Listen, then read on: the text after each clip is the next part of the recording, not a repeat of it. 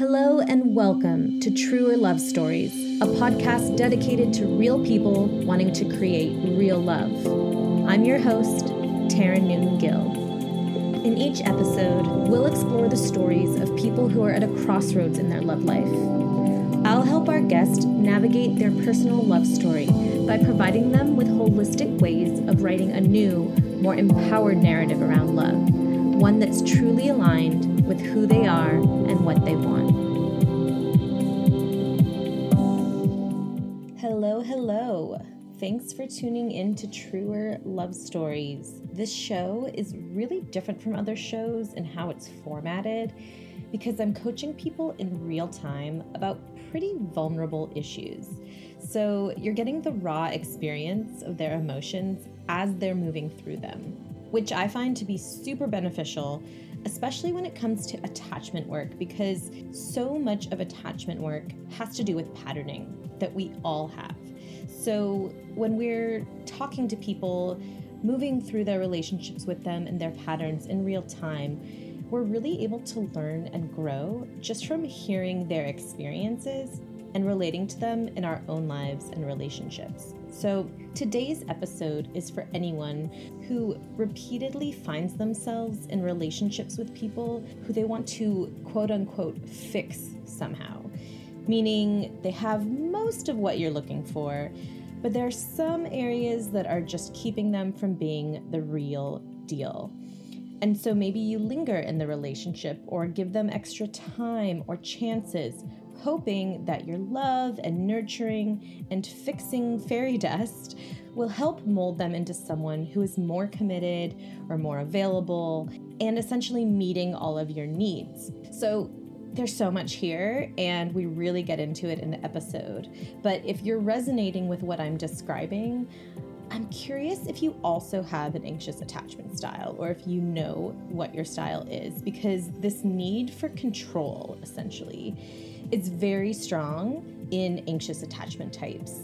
And we talk a lot about what that means and what characteristics of that are within the episode. But just for now, if you want to know your attachment style before listening to the episode, you can always hop on over, just hit pause right now and hop on over to my website, truerlove.com, and you'll see there on the first page, you can submit and take the quiz. It takes about 10 to 15 minutes. You want to just really try to be as honest as you possibly can, knowing that attachment is a spectrum, so the style you get isn't necessarily fixed, but it is really informative about how you show up in your relationships, about how you feel in your relationships, and about the kinds of people that you attract or are willing to put up with, so to speak. So you can do that right now if you haven't, or if you'd really just want to stay here and get into the episode, I will be going over what those characteristics are and different, key qualities or feelings that anxious attachment types have, different things that we tend to do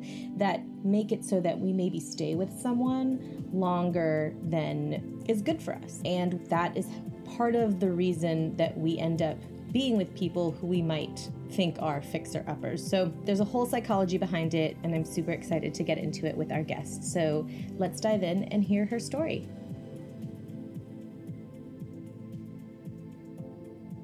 Okay, thank you for being here for the Truer Love Stories podcast. I really thought that you had a great question because it's one I've heard many times and seen in my clients and in my own dating life, which is that you've been, dating for a while now. You've just turned 30, and you have noticed that you seem to attract or engage or be attracted to people who, for all, intents and purposes, you're calling a quote unquote fixer-upper.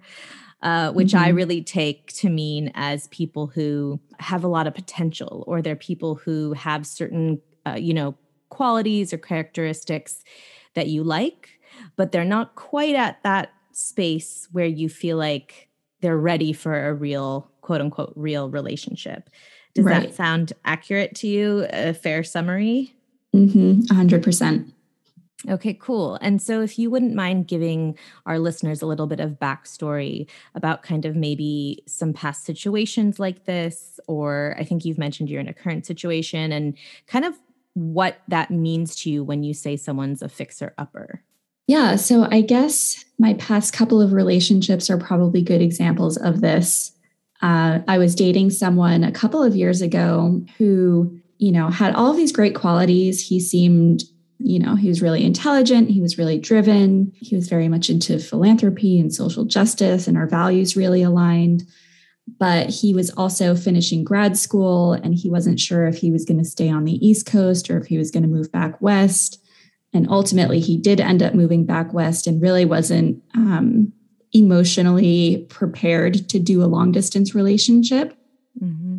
And so I feel like he's kind of a great example of like, there was so much potential there, but he really lacked the emotional maturity that I would need in a long-term partner. And then in my current relationship, it's kind of a similar situation. He's more settled in the same city, at least, and he's, further along into his career, but he's dealing with his own mental health issues, and it's kind of a long journey. And so I've known this from the beginning of the relationship, but he's just kind of been, not super emotionally available. And we've been dating for 2 years now, and it's like, okay, at this point, something needs to change a bit. Yeah, I hear you. And so when you say he's not super emotionally available, can you be a little more specific, or give us examples of what that looks like for you? Yeah, I mean, we've been dating for 2 years now, and the L word, love, has never really been on the table. And, we haven't even talked about, I'm about to move to go to grad school in California, and we haven't really talked about what that means for our relationship. I feel like, it's kind of not so much that we're avoiding talking about the move, but that it just seems to be kind of an unspoken assumption that we're going to break up once I move.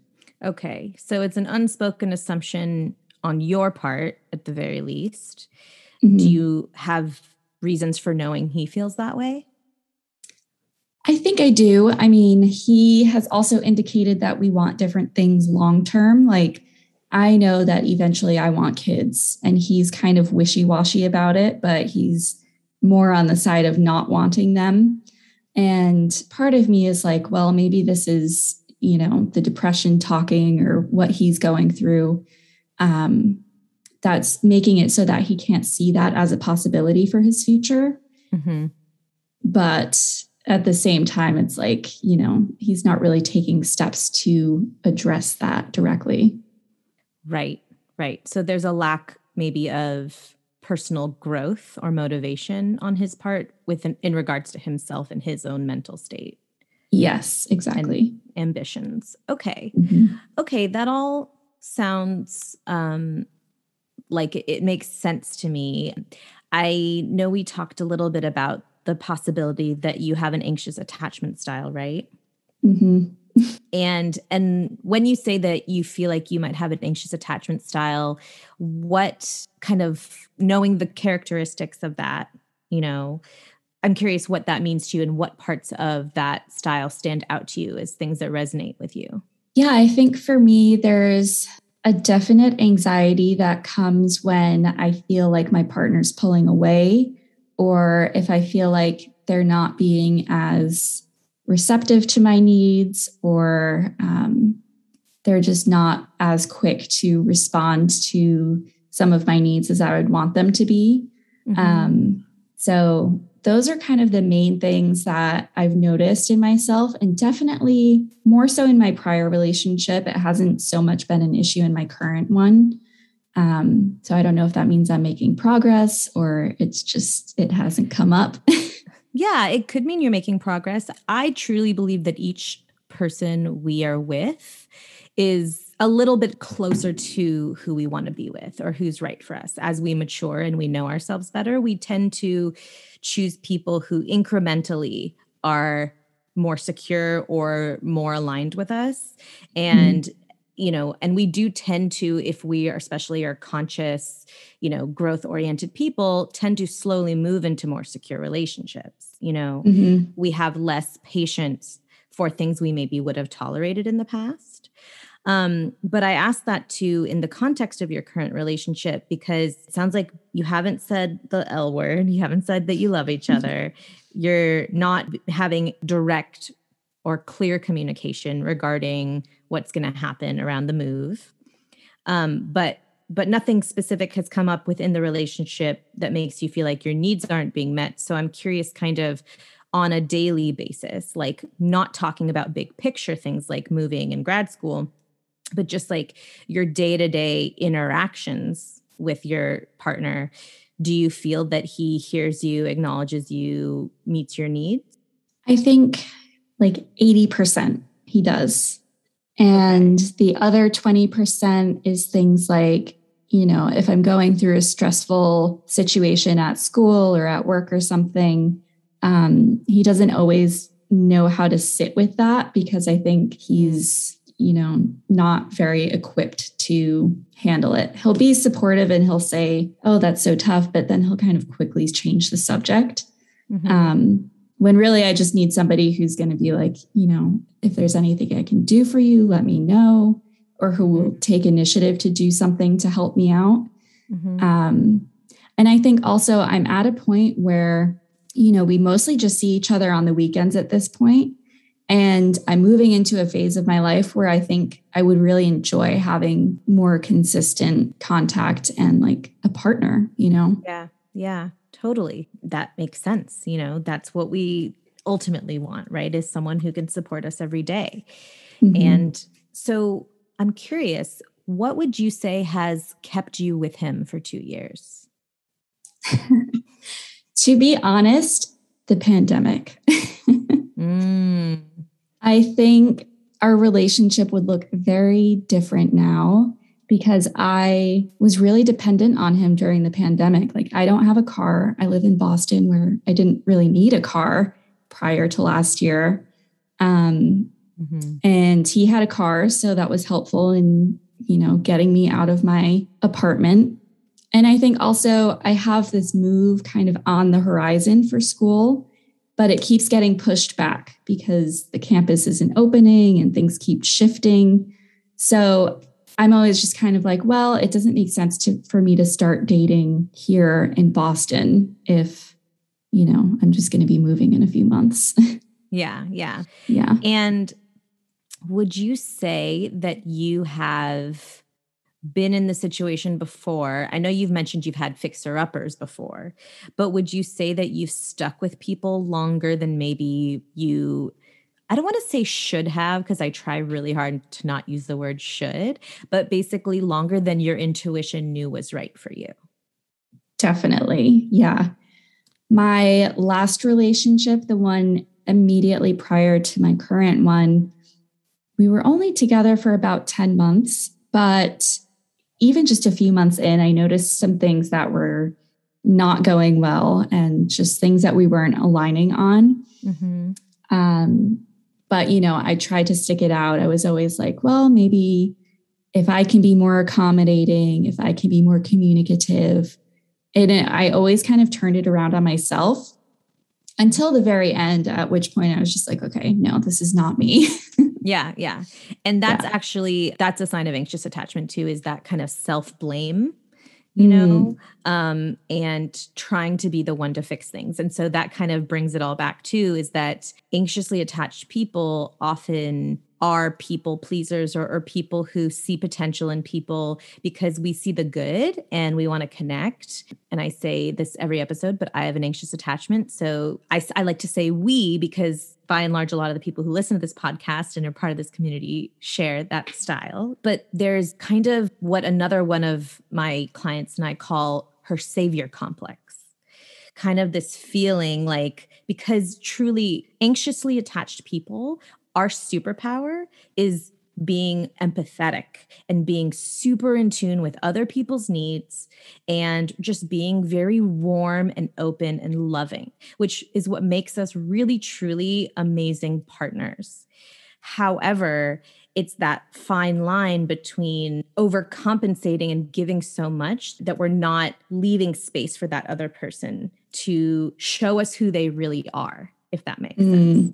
So I think it sounds like in that desire, like when you see people and you see this potential, you think, well, they're not giving me what I need, but maybe there's something more I can do to enable them to give me what I need. Right. And you know, look, relationships are not a one-way street and they do take work.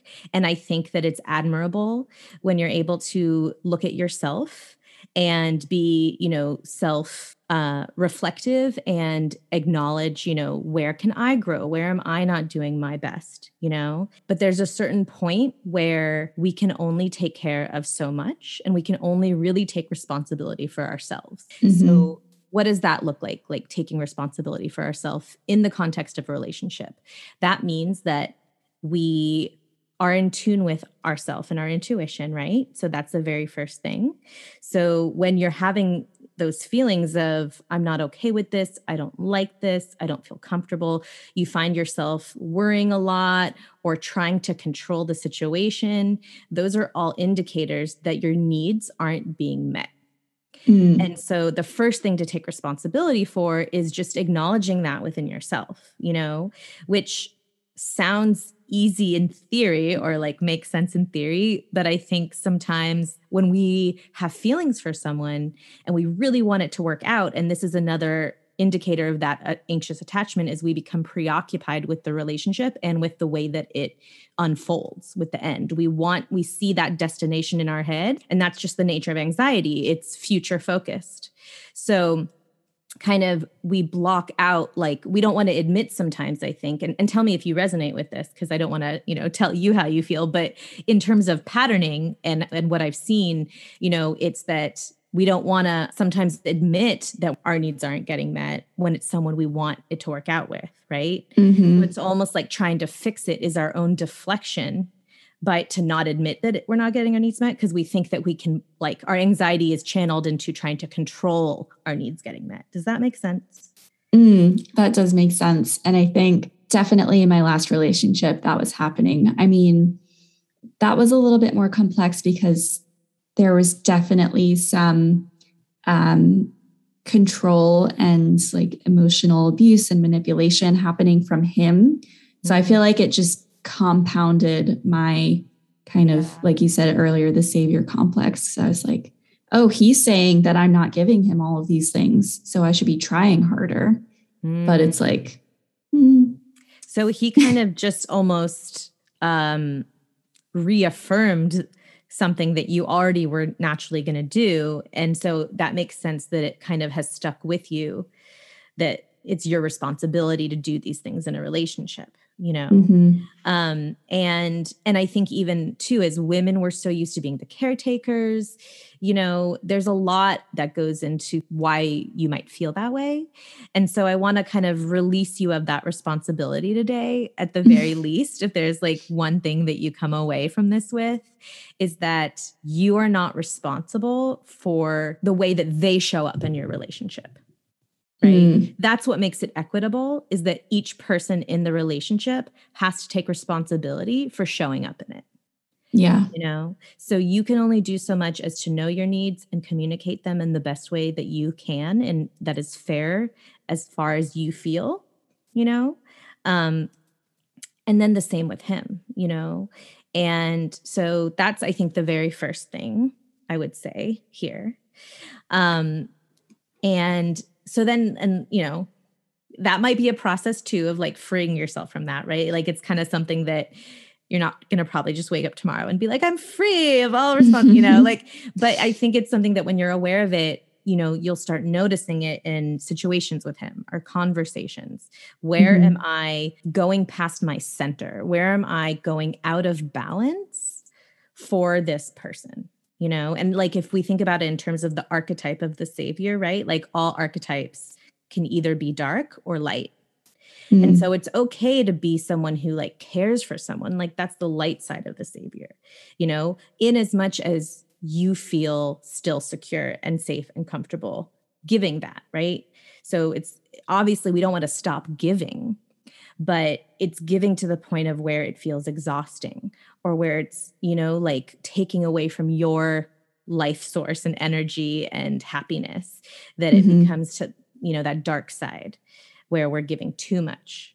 And so I would just start by like observing in everyday situations with him, where is that balance, And when you notice that you're not in balance, is there a way I can bring this up to him? Or is it worth having this discussion? Is it something that needs to be discussed, So do you have any questions about any of that or thoughts? No questions. I felt kind of like a full body warmth when you said that, because it definitely does feel at times. And I think I am noticing that I'm more cognizant of it in the current relationship, where I'm like, okay, if he's not going to meet me in the middle here, then I'm not going to kind of overstep that boundary or that threshold.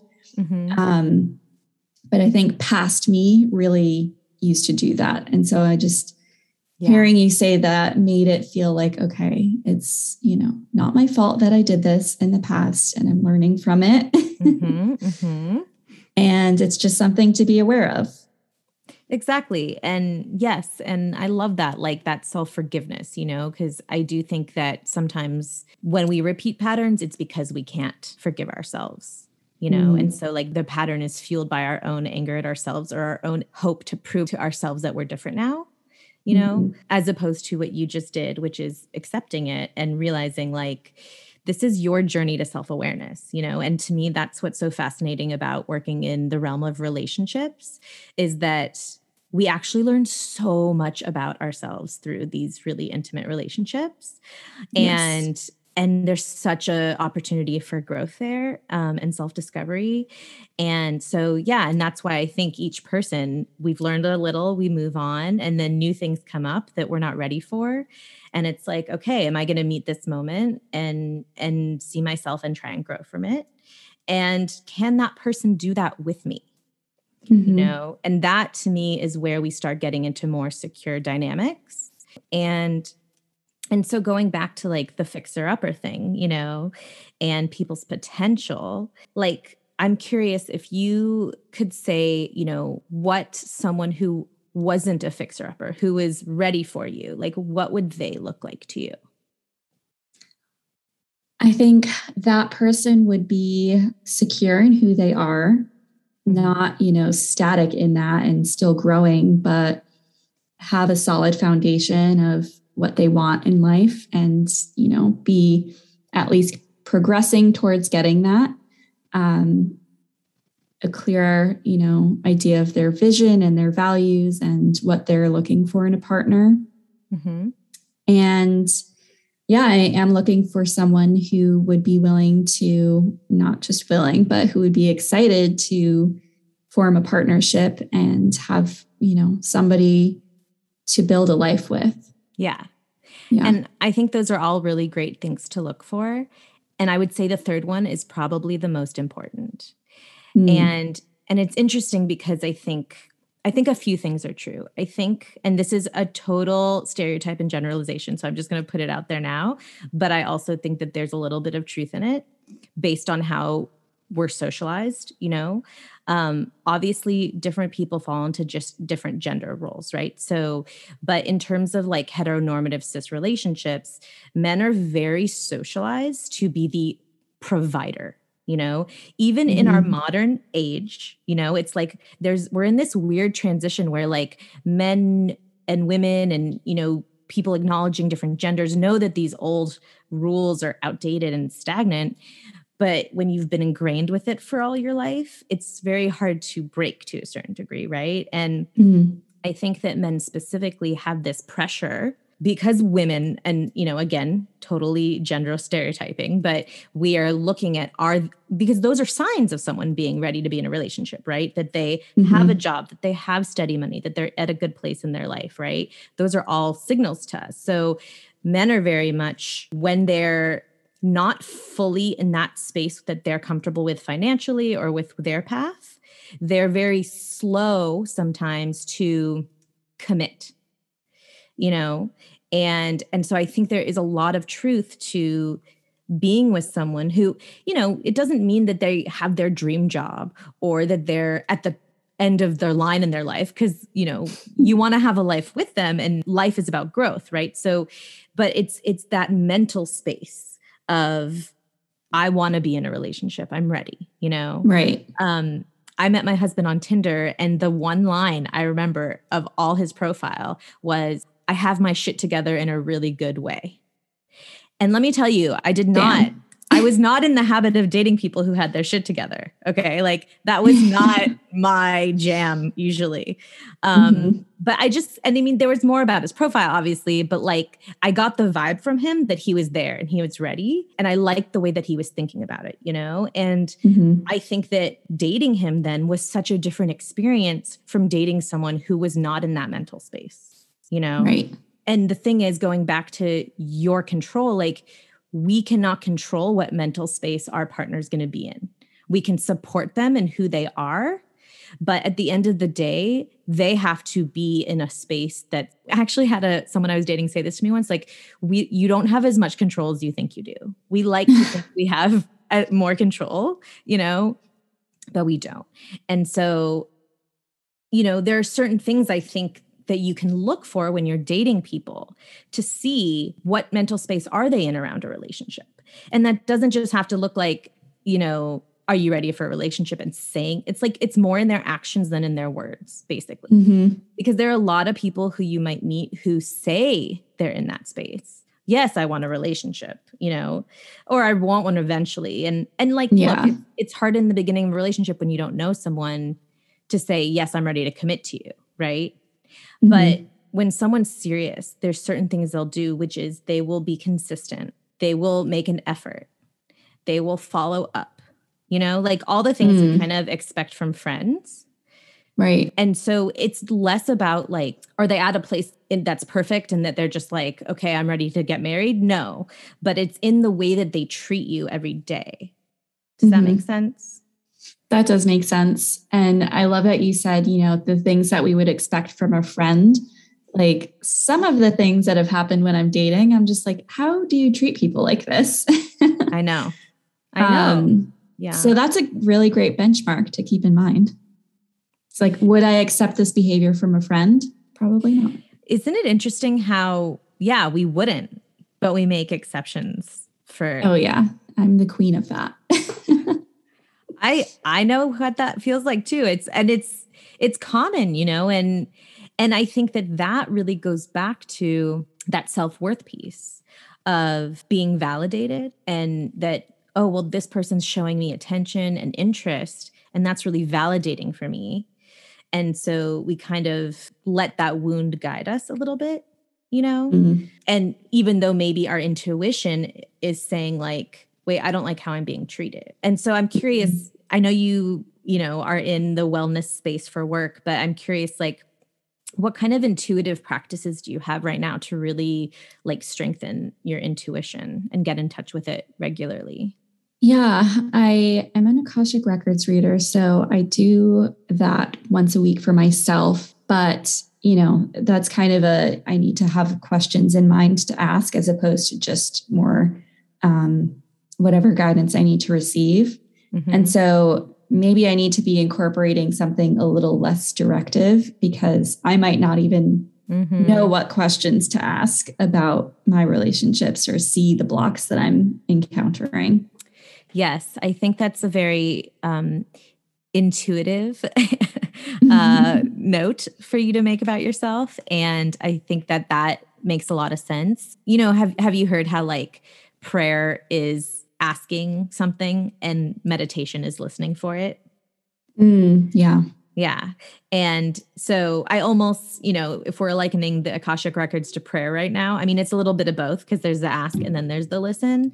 But yeah, I would say maybe lean into that listening more, into the meditation piece where it's not guided.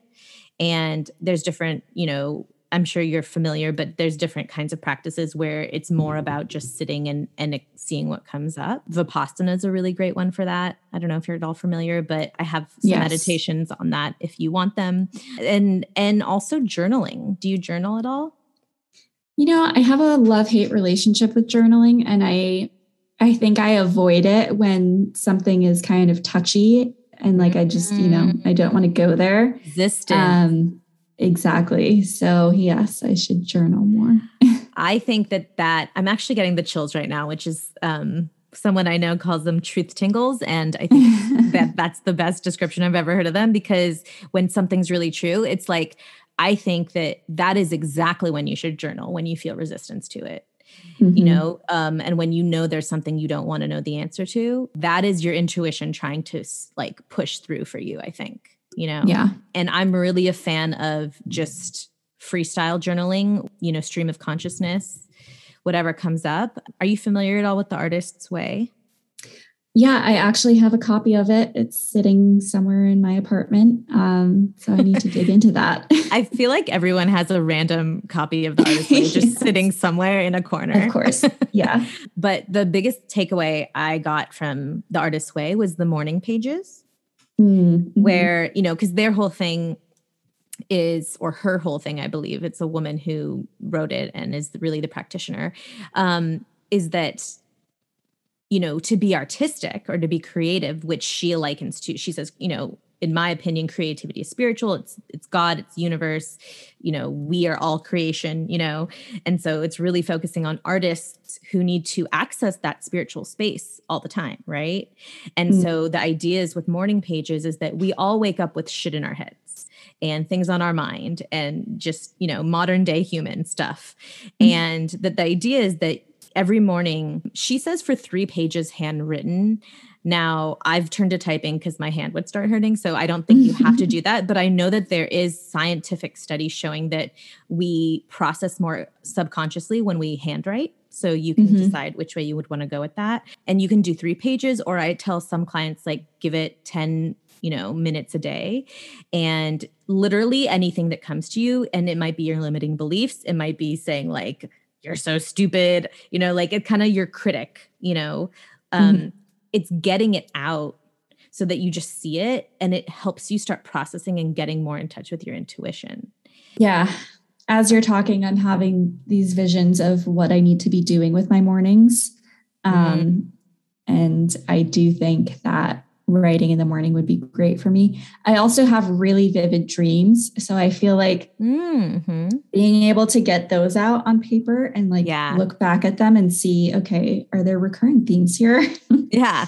That would be helpful. That's a great idea. I mean, yeah, people say dream journals are great. I struggle to remember, but if you do them like as soon as you wake up, that's the best thing, the best time. But I love that idea. I think getting in the habit of that, and then, naturally, things might come up around your current partner. And because, I mean, to me, I feel like you already know what is the situation with him, Yeah. You seem like you're a little resolved to breaking up. Is that on point? Whenever I talk to friends about it, I'm like 95%, resigned to us breaking up when I move. And then maybe 5% of me is still holding out hope that something will change. But, yeah, I think that hope percentage is getting smaller and smaller. Yeah. And not in a bad way, just in a realistic, like I'm ready to find someone who's more on the same page. Yeah. Well, what is that 5%? Like, what specifically do you think would have to change to like close that 5% gap? I think that it would have to be on him. He would have to have a change of heart and be like, actually, I do think I would make a great father one day. And I am actively working to get my depression under control. But yeah, I just I know what it's like to be in that space. And so I don't want to put that timeline and that pressure on him if that's not where he's organically going to be. Meaning you don't want to give him an ultimatum, essentially. Yeah. Yeah. Yeah. Okay. I understand that. But do you think, like, when are you moving out to California? Again, it's up in the air. I was planning on moving out for October, but now I don't know how many of my classes are going to be online, and I've got to sell my condo here. So it may be October, it may be January. I see.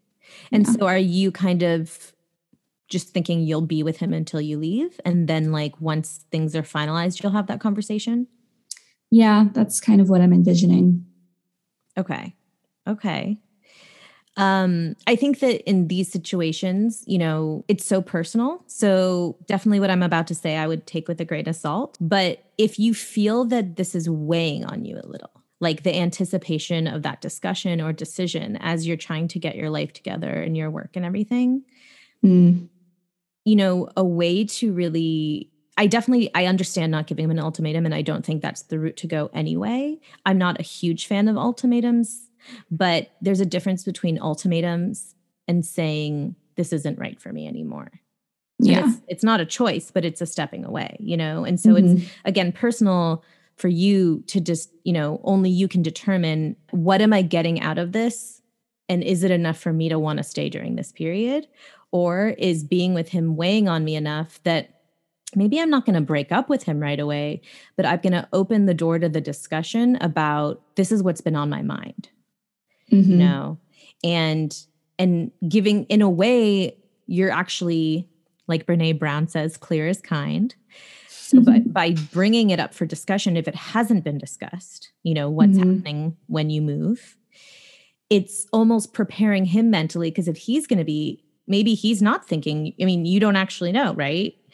You know, it's going to prepare him mentally for, are we going to break up? And do I need to be, you know, especially if he's someone who deals with depression, I think giving him that little heads up that this is on your mind at least, and you haven't made a decision, but allows him to really have some time to sink into what he actually feels about it, you know? And I think that's how you will get your most accurate answer. And you might be right and know that it's just because X, Y, and Z, and it's not going to work out. And I want someone who is more available for me, and that's fine, you know? But I think that process of doing it incrementally versus just like one time, like, I think we need to break up, you know? Yeah, it just helps you both process it more and know that it's the right thing, and will give you the answers, maybe that 5%, you know, that you're looking for, will help you be completely sure when and if you walk away, you know?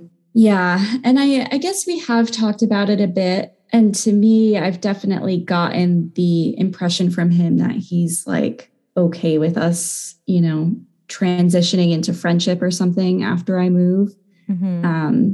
But then he'll say things like, oh, I want to come visit you when you move out there and we can go to a concert together. I'm like, okay, in what capacity? So yeah, I just need to clarify that. Like, in what capacity? I absolutely would encourage you to do that.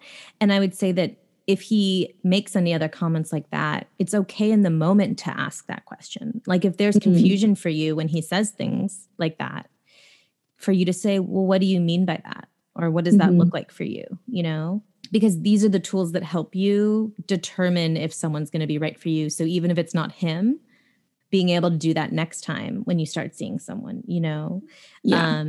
And so, yeah, I think that sounds like a good plan. And then going forward into just not repeating that pattern again, I would say your intuition is the biggest piece of that, you know? And so many times I talk to people who are like, yeah, well, I knew after 3 months he wasn't right, but I stayed with him for 8. And I think that there's a fear there around like, I won't find someone else who's better. Again, rooted in self-worth, you know, that I couldn't. And so, yeah, I would get clear on what someone being ready looks like to you, how you would want to feel in their presence. What were things they would do to make you feel that they were ready, if that makes sense. Like how they would treat you, things they would say, things they would do, you know, and to just keep up that intuition practice so that whether that's because you're using it, you know, to help you sort through your current relationship or your next one, to really trust it, because our intuition is rooting for us and knows our worth. So it's just a matter of like hearing it and trusting it. Yeah. And I think that is such a good point. Like there have been so many times in my past where I've done that, where I've pushed aside my intuition because I'm like, oh, am I being too critical or, you know, too sensitive, or all of these things that I think as an empath and like a lifelong introvert, I've been told my whole life from various sources. So it is interesting to see when it plays out in a relationship that I'm so quick to fall back into that, oh, it's me. Oh, I'm being too sensitive, you know? Mm-hmm, mm-hmm. But yeah, I'm an intuitive in so many other areas of my life that it's just like so interesting to me that I'm so quick to dismiss my intuition when it comes to relationships. You're not alone. You're not alone. And there's so much there. That's why it's so interesting to unpack, because it's like, I'm so aware and I'm so confident and so like intuitive in all these areas. Why can't I do it in this situation? You know? Mm-hmm. And it's because it's such a vulnerable situation that we get extra triggered extra easily.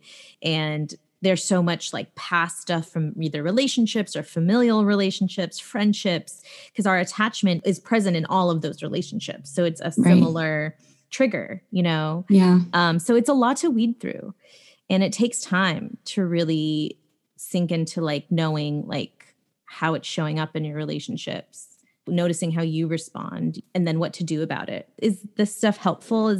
Are you feeling like more clear? Definitely.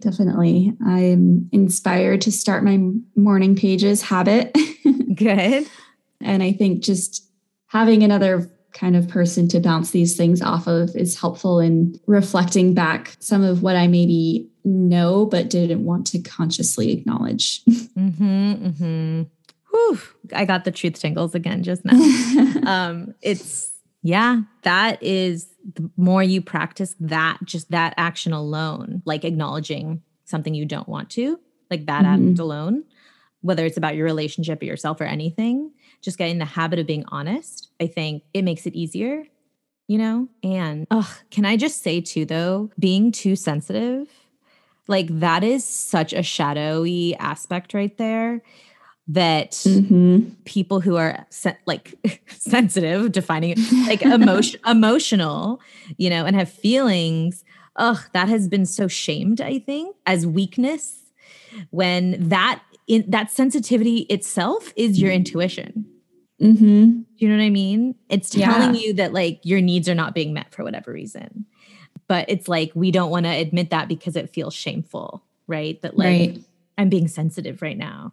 And yeah, just like sitting with that and like, you know, in that moment, accepting it, you know, accepting I feel sensitive right now, or I feel, maybe don't use that hot word, but like, or you use it enough so that it kind of loses meaning, right? Yeah, I'm sensitive, like owning it, like reclaiming it, you know? Mm-hmm. And I think doing that, and then also like when you're in a triggered state, I mean, you know, or worried about something, and then also noticing, like, I think that part of the anxiously attached person who wants to be a good person and a good partner, ask yourself that question, like, what can I take responsibility for right now?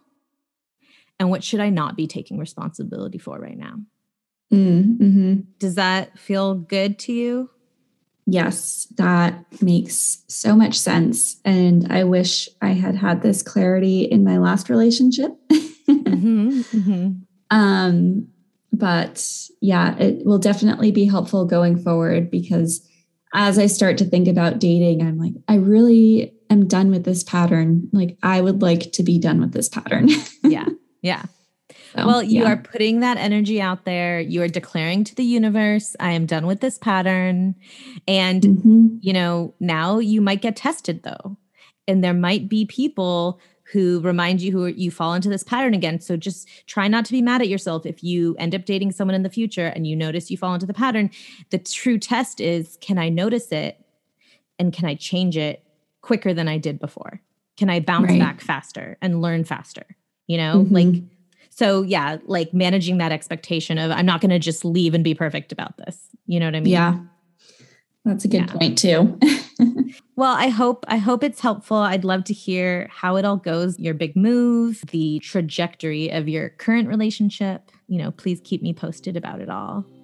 I will. Thank you so much. Thank you for listening to the Truer Love Stories podcast. If you'd like to share your personal love story and have me coach you on air, please email me at hello@truerlove.com. And if you enjoyed listening to today's episode, Your support would mean so much to me. Please make sure to subscribe on Spotify, as well as follow me on Instagram at _truerlove_. You can also join my mailing list and book a free love guidance consultation with me at truerlove.com. In the meantime, stay true to yourself and talk to you soon.